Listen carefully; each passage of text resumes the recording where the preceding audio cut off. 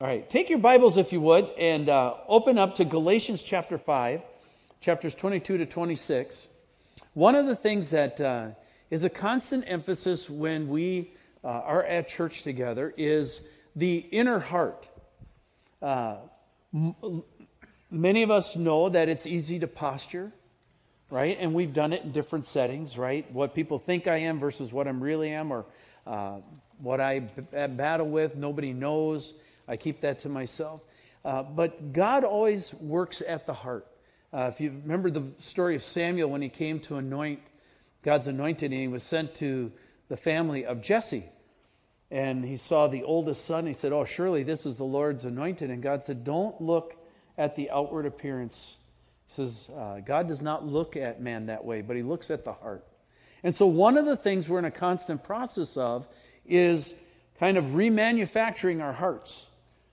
Remolding them, letting the Holy Spirit get a hold of the inner motives and the inner battles that we have, and yielding and submitting. And of course, that's such an easy process, right? No, it's hard. But we're going to be looking this morning at the fruit of the Spirit. And it's going to be part 1 this week and then part 2 next week. And I just want you to have that mindset of the internal part of you, the part that God wants to speak to. So let's pray this morning. Father, your word's pretty accurate, and I'm not. So I hope that your word will be effective for us in the next couple weeks as we're talking about the fruit of your Spirit in our life and in our heart. We ask that you would help us become like you, to look like you, to act like you, to think like you. And Lord, that it would be observable by other people. And so as we wrestle with that, as we look at it, Lord, would you protect us from Satan doing a couple things. One, just an overarching guilt that we already tip out. Lord, that's not of your Spirit. And would you also protect us from pride? I'm way better than others and have come a lot farther than others, so I'm okay. Would you protect us from both those extremes and just have a good coaching time with us about what steps you'd like each of us individually, as couples, as families to take, and may that be a worthy conversation over the next 2 weeks. And we give that to you in your name. Amen.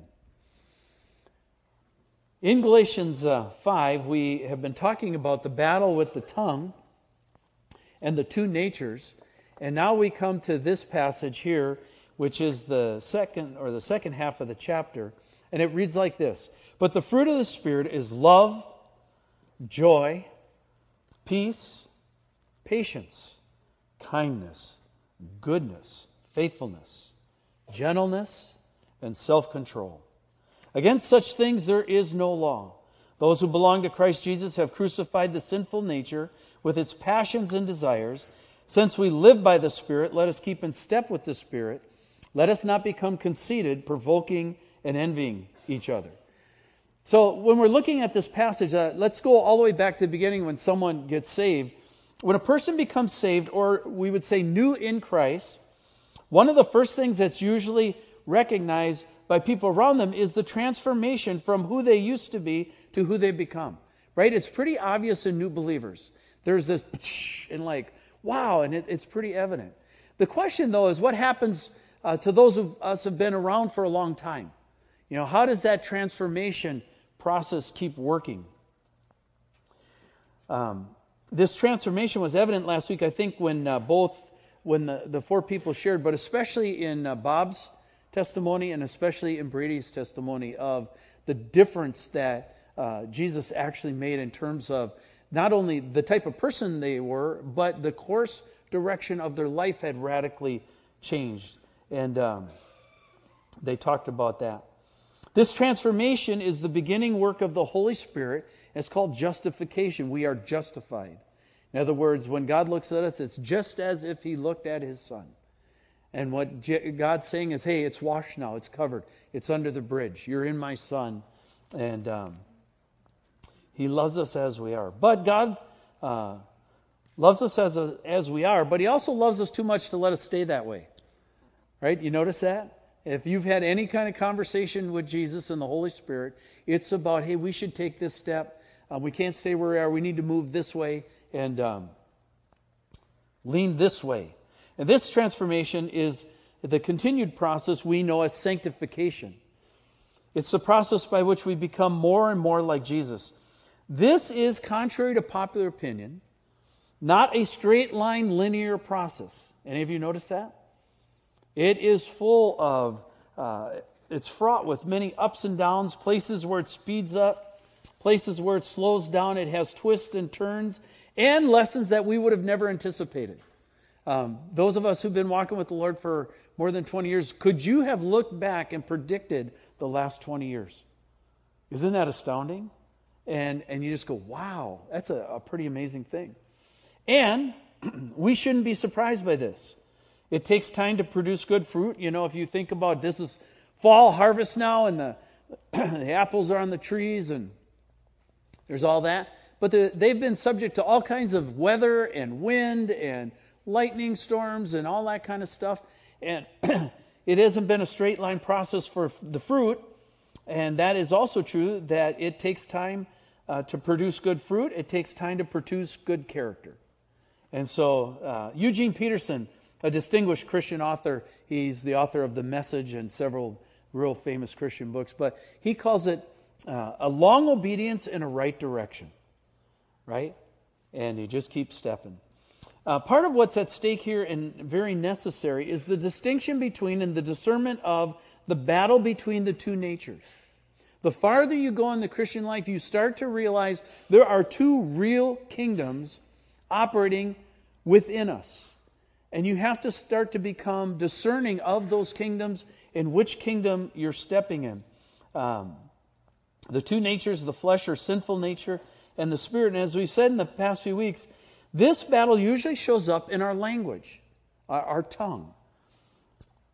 Reflects what's going on in our hearts. When we ferret everything else out of that issue, at the bottom, it's always revealed as an authority issue.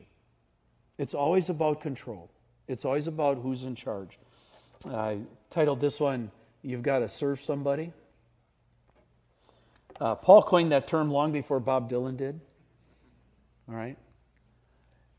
And he says this, don't you know, this is in Romans chapter 6, don't you know that when you offer yourselves to someone to obey them as slaves, you are slaves to the one whom you obey, whether you are slaves to sin, which leads to death, or to obedience, which leads to righteousness. Now, that passage goes on to say, but thanks be to God that though you used to be slaves to sin, you wholeheartedly, and there's the key word, you wholeheartedly obeyed the form of teaching to which you were entrusted.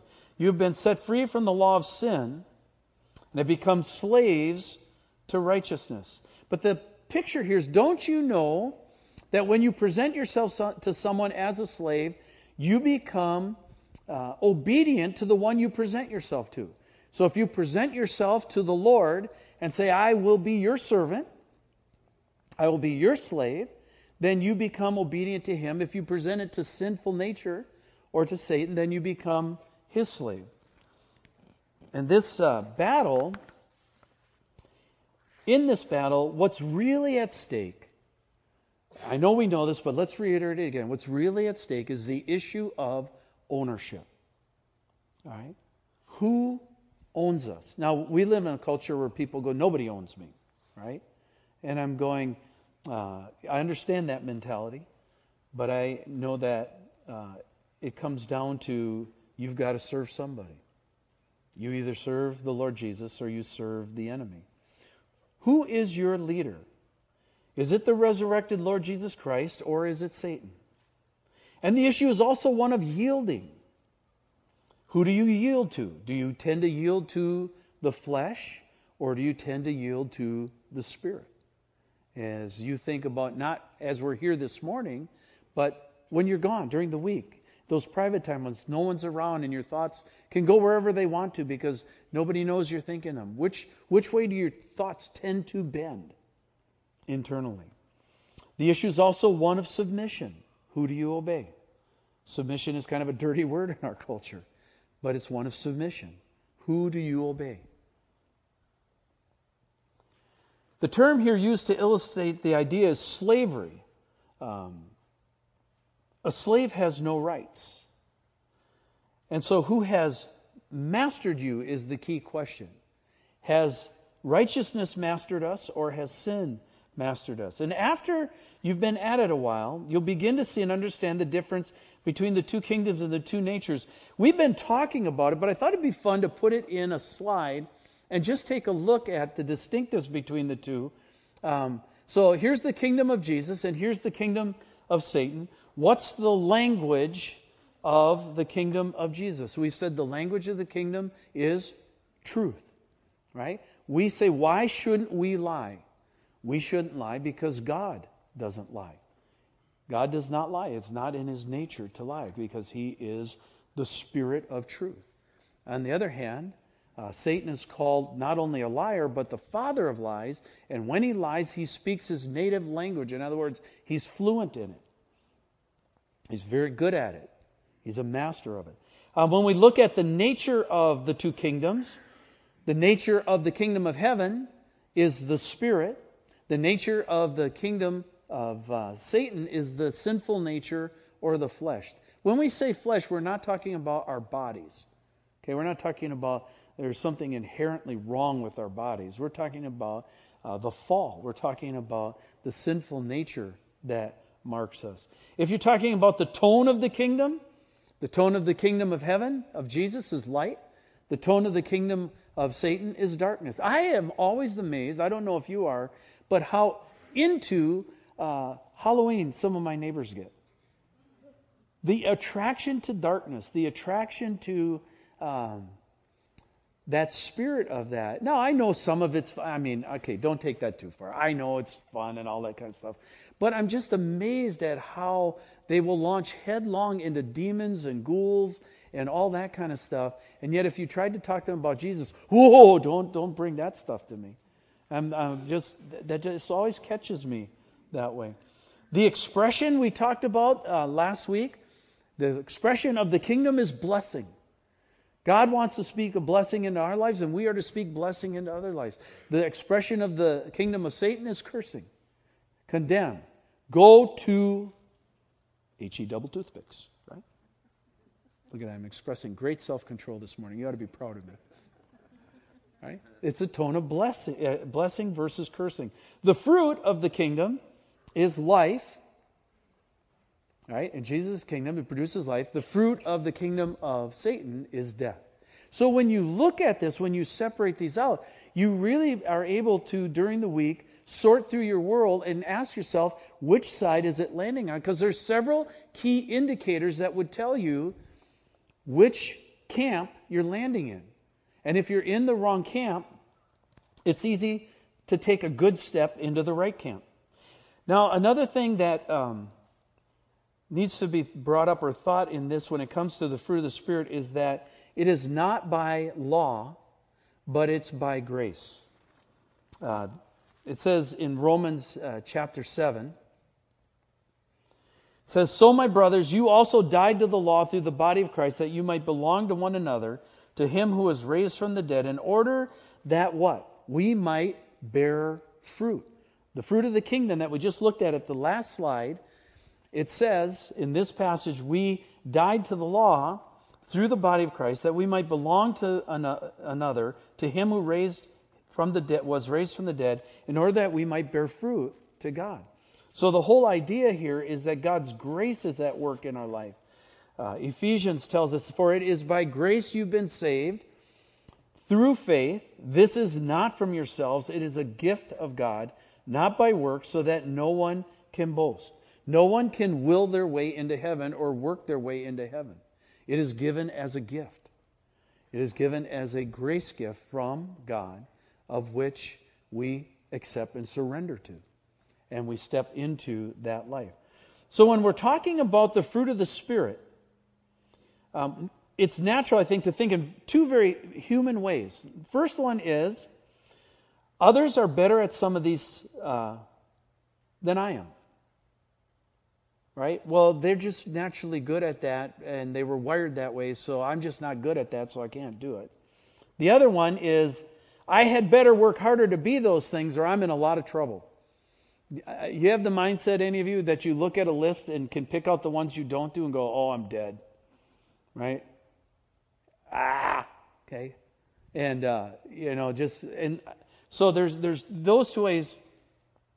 But I want to use these two verses to help us understand that they are a product of grace working in our life and the natural result of becoming like who we follow and who we submit to. You become like your leader. Jesus himself said this. In the end, a student will be like his teacher. And so it becomes who you allow to teach you. Who's your leader? Because you become like the one you follow. And if you follow your selfishness or your sinful nature, you'll become like that leader. If you follow the Spirit, then you will become like that leader. And so it's important. It is not law like getting an A on a report card, but rather God's grace and power working in us so that we would bear fruit. And one of the things you soon realize, some of you may have realized this, as you try to live the Christian life, is that the Christian life is not just difficult, but impossible to do on a human effort or will. Any of you tried in your own strength, I am going to do the Christian life. By gum. Right? And that becomes a brutal struggle. Because as you do it in your own strength and in your own flesh, what you realize is how short you fall. And you tend to feel more condemned than blessed. And it isn't until you yield and realize I can't do it, I need the Lord's help, I need His Spirit to help me become the things I need to become, that you're able to do it. The idea is to cooperate with God in following the lead of His Holy Spirit to live a righteous life that is a witness to other people. And that idea there is that it can be transforming. We talk about transformation, but if we cooperate, it really can be. And then the gospel speaks out of our life. St. Francis said, share the gospel always, and if all else fails, use words. Right? He was talking about live your life in such a way that people will have to ask the question. Now, here's where we make the mistake. We often go, okay, that means outwardly, I better do these things. And it becomes a to-do list. No. Here's where we miss. It's talking about internally becoming those things. It comes out of your heart. It comes out of internally who you are, because your actions will follow your heart. You become like what your heart is. If your heart is good, if your heart is filled with the Spirit, your actions will follow.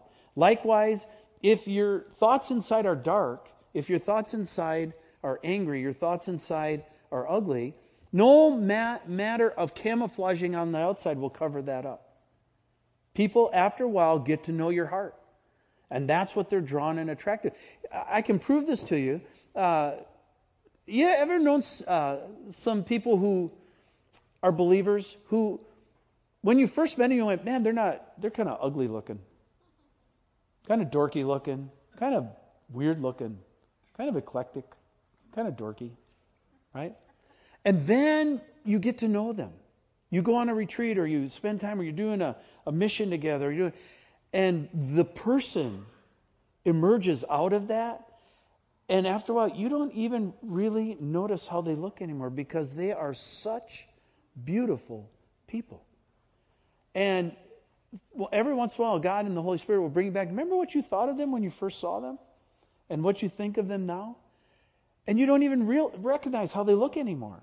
Because what do you see? You see their spirit. You see their heart. And their heart and spirit is beautiful and it glows. And at that point, do looks really matter? No. Because who they are way emerges past what they look like.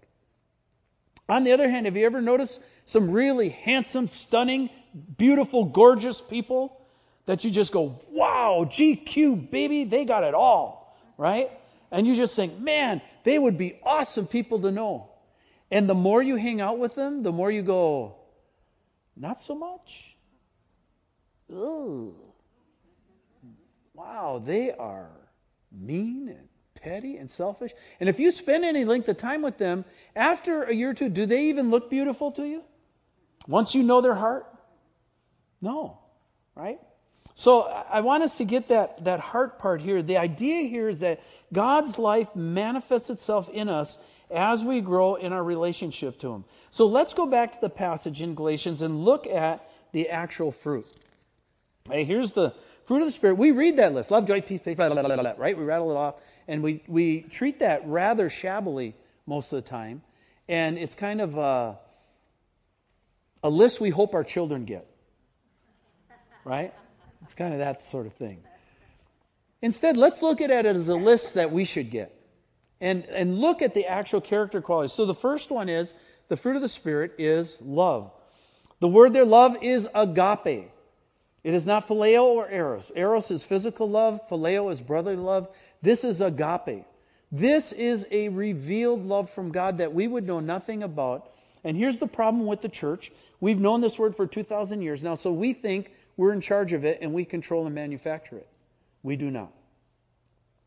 All you have to do is try and love the way God loves, and you realize we are very bad at it. We are very bad at it in our marriages. We're very bad at it with our children. We're very bad at it with ourselves. And we're very bad at it with God. Ching, ching, ching. Thanks for playing. Okay? And you start realizing to love like God is a miraculous deal. To love in an agape way, as God loves, is very, very different than the way humans love, because we love in kind. And what I mean by in kind is, I'm looking at Kirk here. So Kirk and I go way back, and we like fishing, and we've been buddies for years. And we were in youth group together, and we did missions trips together. And therefore, I like Kirk. Kirk likes me, and because he's been good to me, I've been good to him. Therefore, we're buddies, right? Now, if Kirk's bad to me, well, I used to be able to beat him up. I can't anymore. Okay, he's bigger than me. But in youth group years, I'd beat him up, right? Because he didn't do what I wanted him to do, and he'd make me mad. And, right, we play tit for tat like that. And if you aren't good to me, then you're off my list. Done with you. Thank you very much. Thanks for playing. Gong. Right? And we realize that human loves, we measure it that way most of the time. God does not measure it that way. He loves us regardless of how we react. Now, that doesn't mean He'll put up with it. But He loves us. It's an agape love. He sent His Son while we were still yet what? Sinners. When does Jesus reach out to us? When we've got it all together, or when we're broken? When we're broken. That is the difference between us and God. God's love is an agape love. So when it says the fruit of the Spirit is love, many times we go, oh, I'm good at loving. You should duck right about then. Okay? Because almost invariably some tests will come in your life to show you how bad at loving you are. Those of us who know we are bad at loving duck likewise, because we really don't want that to come up. Some test where we have to love. Have you ever been asked by God to love somebody that's hard for you to love? Did you learn anything about God in the process of doing that? Very much so. You learn that God's very different than us, and you need Him very badly, because we are not capable of loving the way He loves. The second one, I like this one, joy. Okay? I always tell people joy is a choice. Right?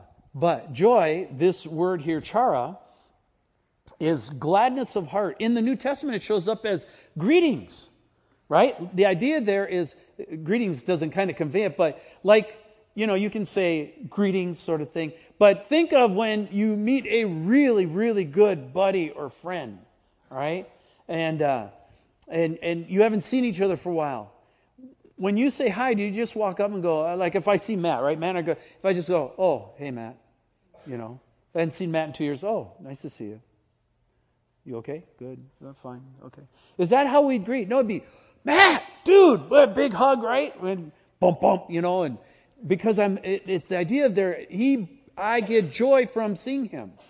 Okay? That's my friend. Okay, this is that word joy. It's used as greeting in the New Testament. The word we've been talking about is blessing. Joy conveys this idea of blessing. Okay? I'm thrilled to be in this relationship.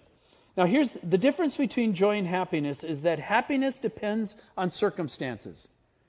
If you give me a new Corvette or a four-wheel drive truck this morning, and I get to go fishing in Alaska, and then I'm happy. Okay? But if I don't get any of those things, then I'm not happy. Right? Joy is separate from that. Joy is, I am full of joy whether I get what I want or not. That's the difference. Have you ever realized that in prayer? When you are pounding on God for something, I want this. You need to give me this. This is even in your timing. It is of holiness. It is of the kingdom. And you should give that to me now. Amen. And I'm your son and you love me. You'd give it to me, wouldn't you? Right? You ever have that? You ever been just pounding that way? And have you ever realized, you got to the place where you realized God wasn't going to answer that prayer? Only Jesus knows why, but for some reason he wouldn't answer that prayer. And you had to choose joy anyways. Right? That's a big part of the Christian life, is we have got to get to the place of realizing God has the right to say no. And we have to have joy anyways. That's really the test, isn't it? Can you have joy when God says no? And then peace. Iriene, a Greek word for it. This would be the Christian equivalent to shalom, God's gift to us. And one of the things you realize again, do we normally have peace as people internally? Now, can we look pretty peaceful on the outside? Right? But do we normally have peace on the inside? No, we don't. I'm looking at some of my friends going, okay. No, we don't. All right? Jesus says, my peace I leave you, my peace I give to you. I do not give as the world gives. You have peace because you have me, not because your circumstances are good. Have you ever learned that lesson? You ever been agitated and frustrated and distraught inside and then finally realize, circumstances probably aren't going to change. I'm just going to have peace. I'm going to have the Lord's peace over it and yield that way. Okay? We're doing good. This is only a third of the list. Keep going. All right? It gets better. Yes, it does. Look at this. The next one in the list is patience. Aha! Okay, if you were doing good up to this point. All right. Gong. Thanks for playing. Here we go. All right. Patience. Now, here's the definition of patience. Read this definition. This word, I can't even pronounce it, marakathumia, is the quality of putting up with others even when one is severely tried. This is not patience in just everyday circumstances, although we need that, right? Driving on the freeway and all that kind of stuff. Standing in line, working at, trying to get through the line at the grocery store or that kind of stuff. But this is when I am tried in circumstances and I have God's patience with it. That's a different. This is under pressure that I have patience. And it says the fruit of the Spirit is patience. I got accused one time of having more patience than Jesus, and I said, no, I have patience because of Jesus. All right? There's a big difference. Kindness. To be gracious and gentle to others with our words or actions like God has been to us. Here's an interesting one because kindness often has to do with our words, right? Our words. One of the most interesting places where kindness hits the wall is in parenting. Because we tend to be harsh in our tone with our words when we parent.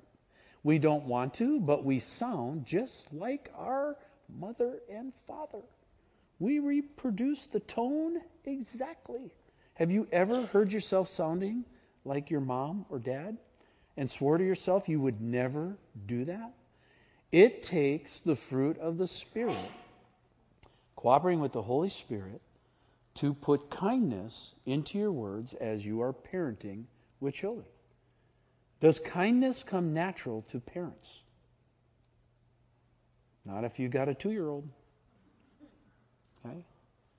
All right? It takes, right, moms? That's hard. There's a lot of pressure. I'm not finding fault with it. I'm just saying, here's where we are, right? Dads, you come home from work all day and mom says, here's your children, deal with them. Do you feel like being kind to them at that point? Do your words, hey son, sit down, let's talk. Okay? Or is it, what were you doing? Right? Kindness, it reflects that gracious and gentle to others with our words or action. This can be true in church. How many of us have had somebody speak in an unkind way to us in a church setting? You ever been barked at? If you haven't, come up to my office. It happens on a regular basis. Right? It is hard to respond in kindness when someone barks at you like that. That is not just skill or savvy or good political knowledge. It is something of the Spirit to respond not in kind and to respond with kind words. All right? Goodness. Goodness is describing human nature as it ought to be, reflecting the nature of God. This is being genuinely good inside. Jesus looked at Nathanael and said, an Israelite in whom there is no guile. There's no duplicity. It's straight up. He's a good man inside. Okay?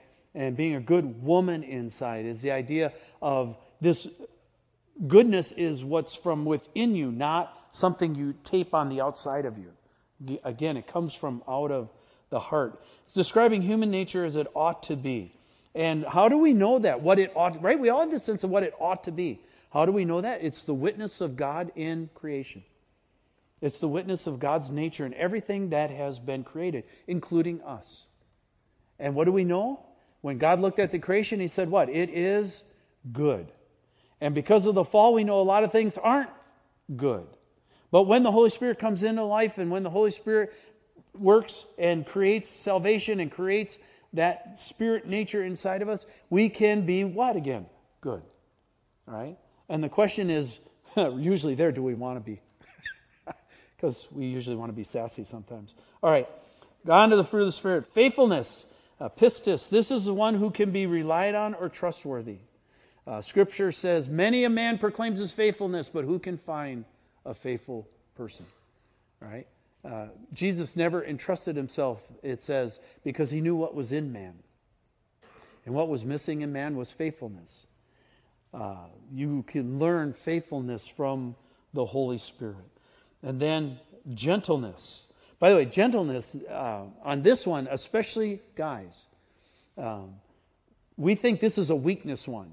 Well, if I'm gentle, I'm weak, I'm a mamby-pamby, I'm, a Johnny Milquetoast, and I'm just going to, hi, I'm Stephen, I'm gentle. I hope you like me. Okay? That is not what we're talking about here. All right? What we're talking about here is extreme power under self-control that treats others gently. I'm going to illustrate that for you in just a second, but just gentleness is not being severe, rough, or violent towards others. And then the last one, if you've had no struggle at all with this list, self-control. All right?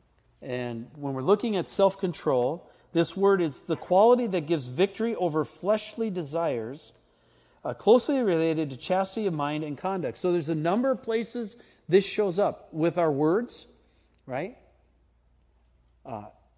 Eating, our habits of eating, purity, right? Our thought control inside mind. Do we choose purity or impurity? That's a huge battle in our culture today.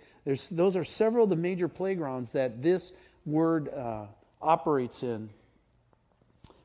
That we're working with. It's the ability to say yes to the things of the Spirit and no to the things of the sinful nature.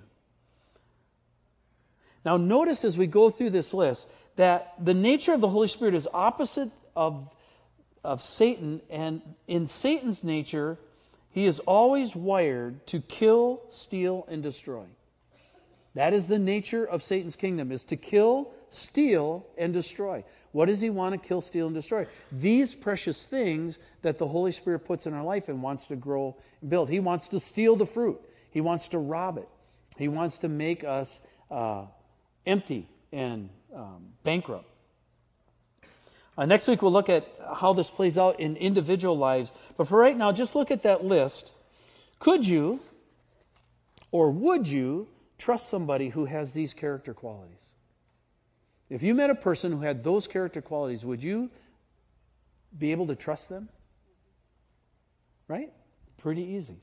Right? This is not just a list. What I want to suggest to you this morning, this is not a list, but a description of who Jesus is. This is the type of person that Jesus is.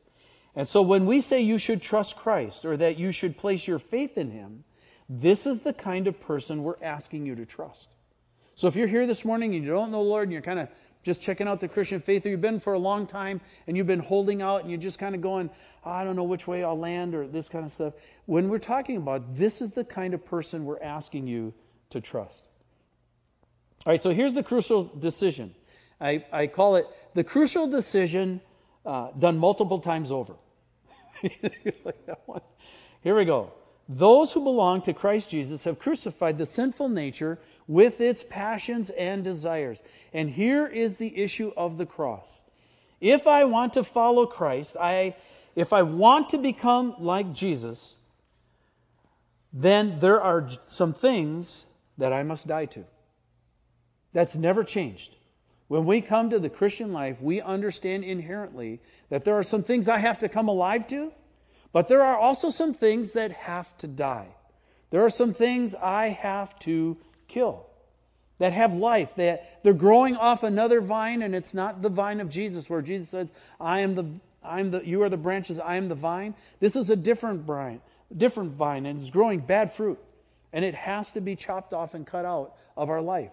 Those certain thought patterns, those certain tapes, those certain things that I have, those certain inclinations that I know of in flesh or nature that have to die.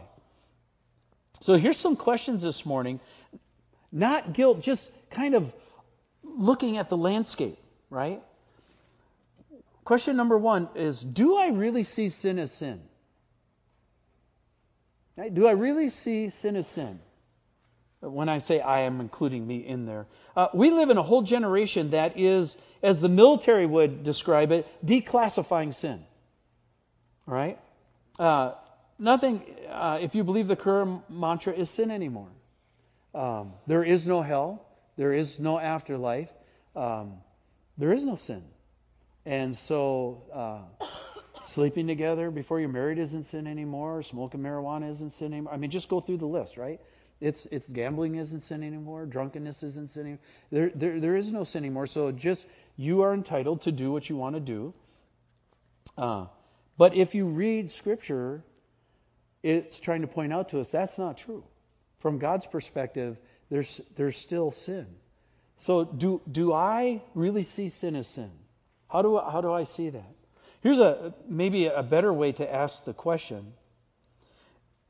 Do I agree with God, and do I agree with His revealed word on what has to die in my sinful nature? And that question is this: do I really see my sin as sin? Okay? I see your sin as sin, but do I see my sin as sin? Right? It's really easy to spot it in you. It's not so easy to spot it in me. And so a lot of times what we do is we monitor other people's sin, but we have a blind spot with ours. Have you ever asked the Lord to reveal your sin to you, or to reveal your blind spot to you? That would be, of course, assuming that you might think there is one.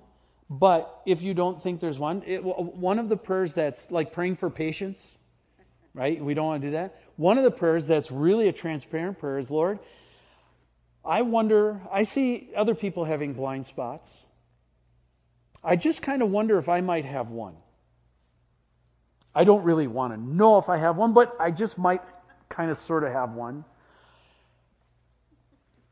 If I did, and if I had the heart to, could I cooperate with you? Would you reveal that to me? That's a pretty scary and bold prayer. The words aren't that big, but the effect of it is pretty powerful. Jesus, could I see me the way you see me? Now, certainly there would be a great side to that, right? Because He loves us. That would be awesome. Because a lot of us don't get in touch with that really well. But there's also a scary side to that. What do you actually see in my life, Lord, that has to change? That's a much scarier one. And then here's even the scarier question. Once I see that, let's say the Lord would reveal that to us, and let's say we each had a sin area or a blind spot we're not aware of, and the Lord would make that aware to us. Once I see that, here's the $50 question. Do I really want it to die? Have you ever loved your sin, coddled it, petted it, protected and hid it so it wouldn't be discovered? How do you react when God tells you tells you that it not only has to go, but it has to die? It has to be eliminated, to be walked completely away from. Chop. Do I really want it to die? We'll look a little further at that next week. But in the passage it says this: since we live by the Spirit, let us keep in step with the Spirit. And I had Zach find me a picture of a dad walking with a son. This is one of my favorite analogies of the whole Christian life. When you look at that, by the way, when we talk about gentleness, in that picture, whose hand is more powerful? The dad's, right? Therefore, by definition, whose hand has to be more gentle? The dad's. We should be filled with joy knowing that our Heavenly Father has been kind and gentle to us and very patient with us. Could He crush us if He wanted to? Yes, He could. And we should be joyful children that He hasn't. But this picture of the dad walking with the son is talking about being in step with Him.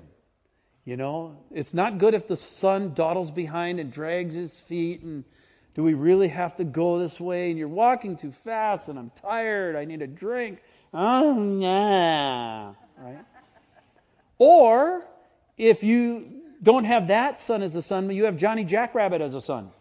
Bing, bing, bing. Get back here. Right? That kind of kid.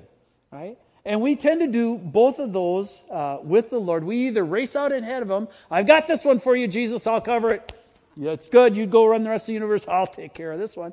Or we drag way behind, right? Come on, I need you to step to this. This week? How about next month sounds really much better to me. Okay? Or like 5 years from now. Let's get on that one.